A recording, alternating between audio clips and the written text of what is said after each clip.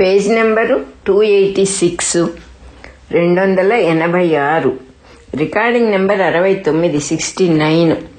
త్రిపుర రహస్య జ్ఞానఖండ సారంలో last chapter అయిన శాస్త్రార్థ సంగ్రహం కంటిన్యూషన్లో last recording కూడా ఇది. దాంట్లో మనం ఇప్పుడు త్రిపురాదేవి కథగా అంటే వివరంగా చెప్పుకుంటూ ఉన్నాము. చెట్టు మీద బ్రహ్మరాక్షసుడు ఉన్నాడని, అతను పండితులందరినీ శాస్త్రంలో ఓడించి వాళ్ళని తినేస్తున్నాడని విన్నప్పుడు శాస్త్రవాదం చేయాలి వాడితో, అంటే తను గెలవగలను అనే ధైర్యం ఉంటుంది, తెలియకుండా ఒక పిచ్చి ధైర్యం. ఆ వాదన చెయ్యాలని కుతూహలపడ్డాడు రుక్మాంగదుడు, పెద్ద కొడుకు, రాజుగారు పెద్ద కొడుకు. ఆ కుతూహలం అనేది మనిషిని నిజంగా వంచన చేస్తుంది, ఎందుకంటే లాగి పడేస్తుంది, మనం జయాలను లాగుతూ ఉంటుంది. రెండో కొడుకైన హేమాంగదుడికి కూడా అన్ని విషయాలు తెలిసినా కూడా కుతూహలం లేదు, ఏదో చెయ్యాలని లేదు. తన దగ్గరికి వచ్చి అవసరమైతే చేస్తాడు గాని అదేదో చెయ్యాలి అనేలాంటి, అంటే మనస్సుని ఒక విధంగా జయించిన జ్ఞాని అతను. అందువల్లనే అతనికి అటువంటి కుతూహలాలు ఏమీ లేవు. అన్నగారు బయలుదేరినప్పుడు సహజంగా తను కూడా అనుసరించాడు గాని ఆపలేదు. చాలా సాహస కృత్యమే చేశాడు పెద్ద కొడుకు, సామాన్యమైన విషయం కాదు, ప్రాణం పణంగా పెట్టాడు. కానీ అన్నకి వెళ్తూ ఉన్న పనిని ఆపలేదు. ఎందుకు ఆపలేదు అంటున్నారంటే ఇక్కడ రచయిత, రాజకుమారులుగా వాళ్ళ కర్తవ్యం, ఒక బ్రహ్మరాక్షసుడు ఉన్నాడు, జనాన్ని తినేస్తున్నాడు అన్నప్పుడు ప్రజల్ని కాపాడవలసిన బాధ్యత ఉన్నది వాళ్ళకి. అందుకని అన్నగారిని ఆపలేదు, చాలా సహజంగా అన్నగారిని అనుసరించి కూడా వెళ్ళాడు. వెళ్ళిన తర్వాత పోనీ మేము రాజకుమారులం కదా, వాడితో యుద్ధం చేద్దామంటే యుద్ధం కాదు, అక్కడ శాస్త్రవాదమే. శాస్త్రవాదానికే వాడు బ్రహ్మరాక్షసుడు రెడీగా ఉన్నాడు. అందుకని పైగా అన్నగారు శాస్త్రం తెలిసినవాడు కాబట్టి ఆయన్ని ఇతను వారించలేదు, ఆపలేదు అన్నని. తర్వాత మనకి ఆ సంప్రదాయం ప్రకారం కూడా చిన్నవాళ్లకి పెద్దవాళ్ళు ఏదన్నా చెబుతారు కానీ పెద్దవాళ్లకి చిన్నవాళ్లు సలహా చెప్పడం అనేది మన పుస్తకాల్లో, మన శాస్త్రాల్లో ఎక్కడా ఉండదు. అవసరమైతే చాలా జాగ్రత్తగా పెద్దల చేత చెప్పిస్తారు గాని వాళ్లుగా వెళ్లి ఎప్పుడు కూడా చెప్పరు. సో వసుమంతుడు హేమాంగదుడితో శాస్త్రవాదానికి పూనుకోలేదు అని కూడా చెబుతున్నారు. రెండో కొడుకుతో వాదించలేదు అతను అసలు, ఎందుకంటే గమనిస్తూ ఉన్నాడు అతను. బ్రహ్మరాక్షసుడు హేమాంగదుడిని గమనిస్తూ ఉన్నాడు. పెద్ద కొడుకైన రుక్మాంగదుడితో వాదన చేస్తూ వీడు ఎలా ఉన్నాడో గమనిస్తే చాలా స్థిమితంగా ఉన్నాడు, చాలా నిదానంగా ఉన్నాడు, తత్తరపడలేదు, కంగారు పడలేదు. అన్నగారిని తినేసే సమయం వచ్చినా కూడా, అన్నగారు ఓడిపోయి అన్నగారిని బ్రహ్మరాక్షసుడు తినటానికి సిద్ధమైనా కూడా కంగారు పడలేదు. అదంతా గమనించాడు ఈ బ్రహ్మరాక్షసుడు అంటున్నారు రచయిత. గమనించి ఏం చేశాడంటే, ఇతనెవరో మహానుభావుడిలాగా జ్ఞానిలాగా ఉన్నాడు, ఇతని వల్ల నాకు శాప విముక్తి అవటానికి అవకాశం ఉంది అనే ఉద్దేశంతో శాస్త్రవాదానికి అసలు పూనుకోలేదు. హేమాంగదుడితో ప్రశ్నలు అడుగుతాను, సమాధానం చెప్పమన్నాడు. తన ప్రశ్నలకు సమాధానం అవతల మనిషి కరెక్ట్ గా చెప్పినప్పుడు అదే తన ఓటమి. అలా తను ఎప్పుడైతే ఓడిపోతాడో, వాడు మహానుభావుడైతేనే తను ఓడిపోతాడు. వాడు మహానుభావుడు కాబట్టి శాప విముక్తి జరుగుతుంది, తనకి ముక్తి కాలం వచ్చింది అని పాపం గ్రహించుకున్నాడు అంటున్నారు. అందుకని చెప్పి ఏం చేశాడు, ఇతడు తత్వజ్ఞుడే అయి ఉంటాడు, ఇతన్ని కొన్ని ప్రశ్నలు అడుగుతాను, ఒకవేళ వాడు ఓడిపోతే ఎలాగూ తింటాను, అందులో మార్పేమీ లేదు కదా అనుకుని ఒప్పుకున్నాడు. గాని ప్రశ్నలే అడిగాడు గాని శాస్త్రవాదం చేయలేదు. శాస్త్రవాదం చేస్తుంటే మన మంచి పాయింట్స్ చెప్తూ ఉన్నారు ఇక్కడ రచయిత. శాస్త్రవాదం చేస్తుంటే హేమాంగదుడు ఓడిపోవటానికి అవకాశం ఉంది, ఎందుకంటే జ్ఞానికి అన్నీ తెలిసి ఉండాలని నియమం లేదు అని చెప్పేస్తున్నారు. మళ్ళీ ఇంకోసారి, జ్ఞాని ఏం తెలుసుకుంటాడంటే ఉన్నది ఆత్మవస్తువు ఒక్కటే, ఆత్మ కంటే అన్యంగా ఇంకోటి లేదు, ఆత్మ వల్లనే మొత్తం అసలు సృష్టిలో ఎగ్జిస్టెన్స్ అనేది ఉన్నది అని తెలుసుకుంటాడు. అదే అతనికి సర్వజ్ఞత్వం తప్ప చిన్న పెద్ద ప్రతి విషయము అతనికి తెలిసి ఉండాలి అనే నియమం లేదు. మనమే ఆలోచించుకుంటే ఎక్కువ విషయాలు తెలిసిన కొద్దీ బుర్ర వేడెక్కుతూ ఉంటుంది మనకి. ఎందుకు, వాట్ ఫర్, దేనికి అన్ని విషయాలు తెలుసుకుని ఏం చేస్తాం, వాట్ రియల్లీ మ్యాటర్స్ అనేది ఒక్కటి తెలుసుకున్నందువల్లనే వాడు జ్ఞాని అవుతాడు. అందువల్ల ఆ శాస్త్రవాదం గనక హేమాంగదుడితో చేస్తుంటే హేమాంగదుడు ఓడిపోయేవాడు. అలా కాకుండా ప్రశ్నలు అడిగి ఆ ప్రశ్నలకు సమాధానం చెప్పించుకున్నందువల్లనే తత్వజ్ఞాని అయినటువంటి హేమాంగదుడి ద్వారా అతనికి నిజంగానే శాప విముక్తి జరిగింది. మంచి పని చేశాడు. బ్రాహ్మణుడైన వసుమంతుడికి నమస్కారం కూడా చేశాడు హేమాంగదుడు. అది సహజం. బ్రాహ్మణుడికి రాజకుమారులు నమస్కారం చేయాలి, రాజులను బ్రాహ్మణులు దీవించాలి. అది మన గ్రంథం సమాప్తం అయిపోయింది. మహాత్మ్యఖండంలో దత్తగురు గారు సృష్టి క్రమాన్ని చెప్పేటప్పుడు పరశురాముడు కొన్ని డౌట్స్ అడిగాడు ఇది వరకు అంటున్నారు. అవును, బిగినింగ్ లో పరశురాముడు అడిగితే ఇప్పుడు సమయం కాదు అని చెప్పి కువలుడి కథ చెప్పి ఆయన ఇప్పుడు చెప్పను, సమయం కానప్పుడు చెప్పకూడదు అని ఆపేశారు. అట్లాగే మళ్ళీ పరశురాముడు కూడా అడగల, నాకు ఈ సందేహాలు మీరు తీరుస్తాను, సమయం కాదన్నారు, ఇప్పుడు చెప్పండి అని అడగల. అంటే ఏంటంటే కాలక్రమేణా కొన్ని సందేహాలు మనకు కూడా అవే తీరిపోతాయి. ప్రతిదీ విప్పి చెప్పక్కర్లా. ఎవరన్నా జరుగుతూ ఉన్నప్పుడు మనకే తెలియకుండా లోపల సమాధానం వస్తుంది. అది చెప్తూ ఉన్నారు ఇక్కడ. అట్లాగే మళ్ళీ గుర్తు చేస్తున్నారు ఆథర్, ఏమిటి మనకి ఏం ప్రశ్నలు అడిగాడు, ఏం ప్రశ్నలకు ఇప్పుడు సమయం కాదని దత్తాత్రేయుల వారు అన్నారు అంటే, త్రిమూర్తులను సృష్టించి అయిన తర్వాత బ్రహ్మదేవుడిని సృష్టి చేయమని చెప్పి ఆదేశించింది అమ్మవారు. ఆయన చుట్టూతా చూస్తే ఆకాశం కనిపించింది. తర్వాత ఆయన చూస్తూ ఉండగానే పంచభూతాలు పైకొచ్చినాయి. ఆ భూతాలని ఎవరు సృష్టించారో రాయలు చెప్పలేదు మీరు. ఆ భూతాలని పంచభూతాలను ఎవరు సృష్టించారు? ఒకవేళ అవి ముందే సృష్టించి ఉంటే అవి బ్రహ్మదేవుడికి కనపడి ఉండాలి కదా. తర్వాత పంచభూత సృష్టికి ముందే త్రిమూర్తులకు శరీరాలు ఎట్లా వచ్చినాయి? బ్రహ్మగారు ఎలా మాట్లాడగలిగారు? శబ్దమే సృష్టించబడకపోతే అప్పటికి ఇట్లా ఏవో ఎన్నో అడిగాడు అతను.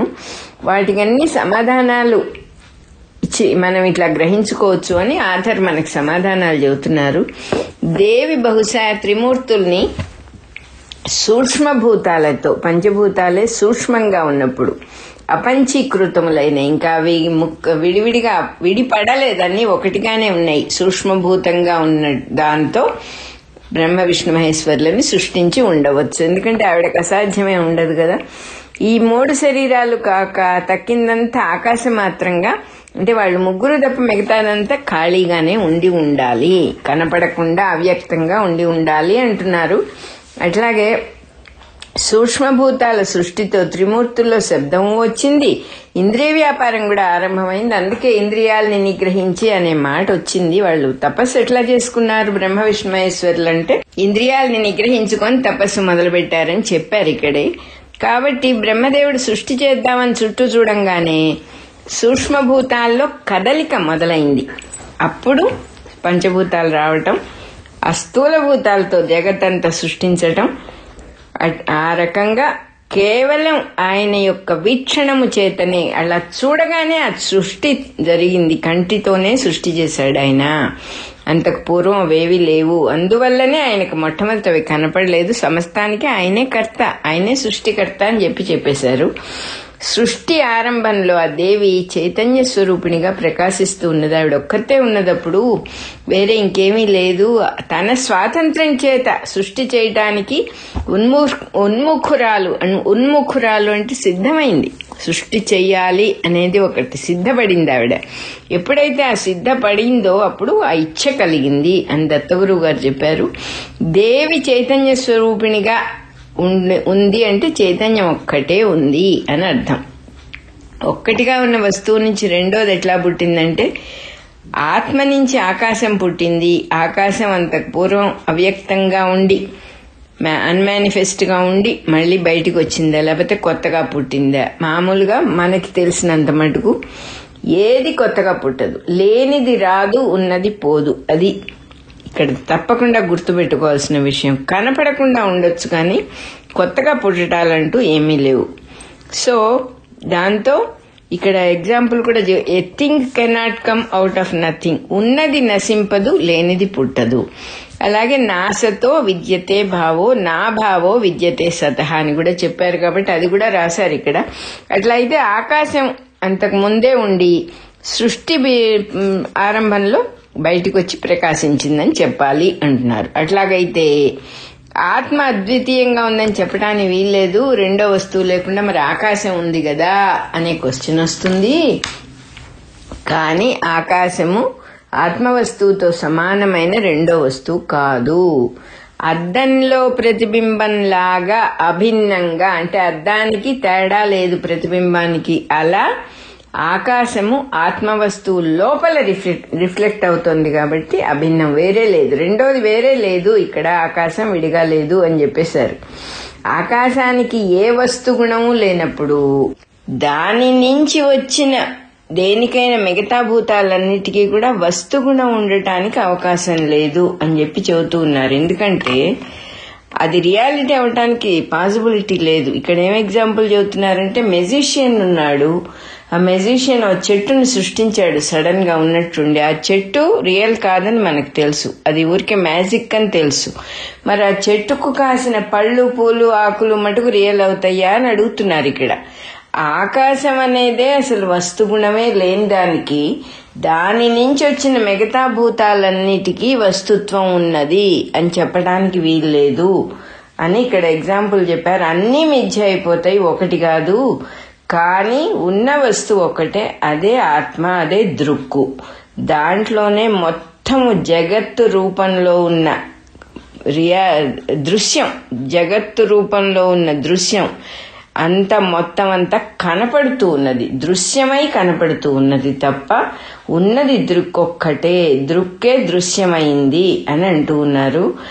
ఎట్లా ఎన్ని ప్రతిబింబాలు ఎట్లా మారినా కూడా దానికి ఏ మార్పు లేనట్టుగా జగత్తు ఎన్ని రకాలుగా మారినా దృక్కు మారదు, చూసేవాడు మారడు, చూసే దృష్టి ఒకే రకంగా ఉంటుంది. ఆ దృక్కునే ఆత్మ, లేకపోతే మనలో ఉన్న నేను అని స్ఫురిస్తూ ఉన్నటువంటి చైతన్యం. ఎప్పుడు మనం చూసేవాడుగానే ఉన్నాం, ఎప్పుడు దృక్కుగానే ఉన్నాం. ఆ దృక్కు చూసే దృక్కులో ఎటువంటి మార్పు కూడా ఉండటం లేదు. నేను అని స్ఫురించేటటువంటి ఏ చైతన్యం అయితే ఉందో అదే ఆత్మవస్తువు. మనలో ఆ స్ఫురణే ఆత్మవస్తువు అంటున్నారు. ఆ చైతన్యానికి తనలో ప్రతిబింబించే జగత్తు అనే సంసారంతో, అంటే ఇదంతా రియాలిటీ కాదు, ఊరికే రిఫ్లెక్షను అని తెలిసినప్పుడు ఆ అద్దానికి ప్రతిబింబంతో చక్కని ఎగ్జాంపుల్. నిజంగా ఎన్ని రిఫ్లెక్షన్స్ పడినా అద్దానికి ఎలాగైతే ఏ మార్పు ఉండదు, ఏ సంబంధం లేదు, అసలు ఏ రకంగానూ ఇన్ఫ్లుయెన్స్ అవ్వదు, సంభవమే కాదు అసలు అని చెప్తూ ఉన్నారు ఇక్కడ. అట్లాగే సంసారం చేత బద్ధుడవటం అనేది ఇంపాసిబుల్, అసలు అవ్వదు. ఎందుకంటే సంసారం అనేది it is only a reflection, మారిపోతూ ఉంటుంది. ఆ ఇమాజినరీ లాగా మారిపోయేదే ఇది. అది కూడా ఎక్కడుంది, దృక్కులోనే ఉంది. మొత్తం చూసేవాడి అందే ఉన్నది అని ఈ పుస్తకంలో ఇప్పటిదాకా అనేక రకాలుగా నిరూపించారు. ఎన్నోసార్లు చెప్పుకున్నాం, మనిషికి ఒక రకంగా కనపడుతుంది ప్రపంచం, ఎందుకంటే వాడి దృష్టిని బట్టి, వాడి పర్సెప్షన్ ని బట్టి కనపడుతుంది. What you perceive cannot be your self అనేది చాలా సహజమైన విషయం. నేనేది చూస్తున్నానో అది నేను ఎట్లా అవుతాను, నేను విడిగా ఉండి చూస్తున్నా కదా అనేది ఎన్నిసార్లు చెప్పుకున్నాం ఇక్కడ. అది మళ్ళీ మళ్ళీ మళ్ళీ దత్తాత్రేయుల వారు ఇంకా వివరంగా చెప్పమని అడిగినందువల్ల సారమంతా తీసి చెప్పమని అడిగాడు. ఎసెన్స్ చెప్పండి నాకు అని అడిగాడు భార్గవరాముడు. మనలాంటి వాళ్ళ కోసం ఈ జగత్తు అనే సంసారం ఏ రకంగానూ ఇన్ఫ్లుయెన్స్ చేయటం లేదు ఆత్మవస్తువుని. నేను ఎప్పుడూ అలాగే ఉంది, ఇన్ఫ్లుయెన్స్ అయినట్టుగా అనిపిస్తుంది. అద్దంలో ప్రతిబింబం నిజమే అని అనిపిస్తుంది, అది అద్దాన్ని చూసేదాకా అని చెప్పారు మనకి ఇక్కడ. అద్దం ఉన్నది అని తెలియని పసిపిల్లలు అది నిజం అనుకుంటారు, దాంట్లో నుంచి ఏదో లాక్కోవాలి పట్టుకోవాలని ప్రయత్నం చేస్తారు. అద్దం ఉన్నది అని తెలిసాక అది రిఫ్లెక్షన్ అని తెలుస్తుంది. అది రిఫ్లెక్షన్ అని తెలిసిన తర్వాత అది రియాలిటీ కాదు. లోపల అద్దం లోపల కనపడేది రియాలిటీ కాదంటానికి మనకి ఇంకా ఏం ఎగ్జాంపుల్స్ చెప్పాలి. ఇంకొక ముఖ్యమైన విషయం ఇక్కడ ఫైనల్ ఒకటి చెబుతూ ఉన్నారు. జీవుడికి ఎప్పుడు కూడా ఏ సంసారంతో సంబంధం లేదు, నిత్య శుద్ధము నిత్యముక్తము ఆ వస్తువు, జీవుడిగా ఉన్నటువంటి వస్తువు అది ఎప్పుడు కూడా సంసారం చేత బద్ధము కాలేదు. ఆత్మవస్తువు ఎప్పుడు సంసారం చేత బంధింపబడలేదు. నేను సంసారం చేత బద్ధుడనై ఉన్నాను, నేను ఇంకా ముక్తుణ్ణి కాలేదు, నేను చాలా సంసారిని, నేను పాపిని, నేను అలాంటి వాడిని, నేను ఇలాంటి వాడిని అని అనుకోవడమే అజ్ఞానం తప్ప బంధం అనేది అసలు లేనే లేదు ఇక్కడ. నేను ఎప్పుడూ కూడా బద్ధుడిని కాదు, ఎప్పుడూ నేను ముక్తుడినే, ఆనందమే నా స్వరూపం అని గట్టిగా తెలుసుకొని ఆ స్థితిలో ఉండటమే జీవన్ముక్తి. జీవుడు అంటే బంధించబడ్డాను అని అనుకునేవాడు, జీవన్ముక్తి అంటే ఆ విషయం తెలుసుకొని నాకే బంధం లేదు, ఎవరు బంధించారు నన్ను, ఎవరు నన్ను ఇలా అనుకోమన్నారు, ఇలా అనుకోనందువల్ల నేనే కదా బంధంలో పడ్డానని అనుకుంటున్నాను, ఇదేమీ లేదు ఇక్కడ అని తెలుసుకోవడమే జీవన్ముక్తి అని చెప్పేశారు ఇక్కడ నీట్గా. సకల శాస్త్రాలకి ఇదే సారం నాయన. ఆ స్థితిలో ఉండిపోవడమే జీవన్ముక్తి, ఇదే సకల శాస్త్రాలకు సారం. తను మార్పు పొందకుండా తన యందు జగత్తుని చూపిస్తూ ఉన్న ఆత్మ యొక్క శక్తియే దాని స్వాతంత్రం. అద్దం అన్నిటినీ, ఏ రిఫ్లెక్షన్ని ఆపదు, అన్నీ ఎలవ్ చేస్తుంది. ఎలవింగ్ ఇట్ అనేది అద్భుతమైన మాట. It allows everything to be. ఆత్మవస్తువు అన్నీ అవనిస్తుంది, దేన్ని ఆపదు. అదే చెప్పారు, నిర్వికల్పమైనటువంటి వస్తువు దేనికి విరోధి కాదు, అజ్ఞానానికి కూడా విరోధి కాదు. It allows everything. అందువల్ల ఆ ఆత్మ యొక్క శక్తి, స్వాతంత్ర్యం జగత్తు చేత ఎప్పుడు కొంచెం కూడా ప్రభావితం కాదు, కొంచెం కూడా ఇన్ఫ్లుయెన్స్ కాకుండా ఉండటమే ఆత్మకు స్వాతంత్రం. అంటే ఎవరో ఏదో ఏ కలరు ఆపాదించలేరు, ఏ కలరు దానికి పుయ్యలేరు, ఎప్పుడు పర్ఫెక్ట్గా ఉంటుంది. ఆ ఆత్మే త్రిపుర. త్రిపురయే హ్రీం అని చెప్పేశారు ఇక్కడ. ఈ కౌండిన్య సగోత్రుడు, ఆపస్తంభ సూత్రుడు, పోలూరి నరసాంబ నారాయణామాత్య పుత్రుడు హనుమజ్జానకి రామశర్మ గారి తల్లిదండ్రుల గురించి రాసుకుంటూ ఉన్నారు ఆయన. ఆవిడ నరసాంబ, ఆయనేమో నారాయణామాత్యుడు తండ్రి గారు. హనుమజ్జానకి రామశర్మ గారు ఈ పుస్తక రచయిత. తెలుగులో మనకి ఎంతో చక్కగా రాసిచ్చారు. ఆయనకి నమస్కారాలు, కృతజ్ఞతతో నమస్కరించుకుంటూ ఈ పుస్తకం పూర్తయినందుకు అమ్మవారికి కూడా కృతజ్ఞతలు చెప్పుకుంటూ సక్సెస్ఫుల్గా మనం ఇది చేయగలిగాం. ఆ హనుమజ్జానకి రామశర్మ గారిచే రచించబడిన బాలప్రియతో కూడిన ఈ త్రిపురారహస్య జ్ఞాన ఖండసారం అనే పుస్తకం పూర్తయిపోయింది మనకి. అలాగే మన 69వ రికార్డింగ్ కూడా అయిపోయింది. సాభవే త్రిపురైవ హ్రీం అని చెప్పినట్టుగా ఇది చక్కగా ఆమెయే ఆత్మయే త్రిపుర, త్రిపురయే హ్రీం అని చెప్పేశారు. అమ్మా త్రిపురాంబిక, నీకు అందరి తరఫున నమస్కరించుకుంటున్నాను.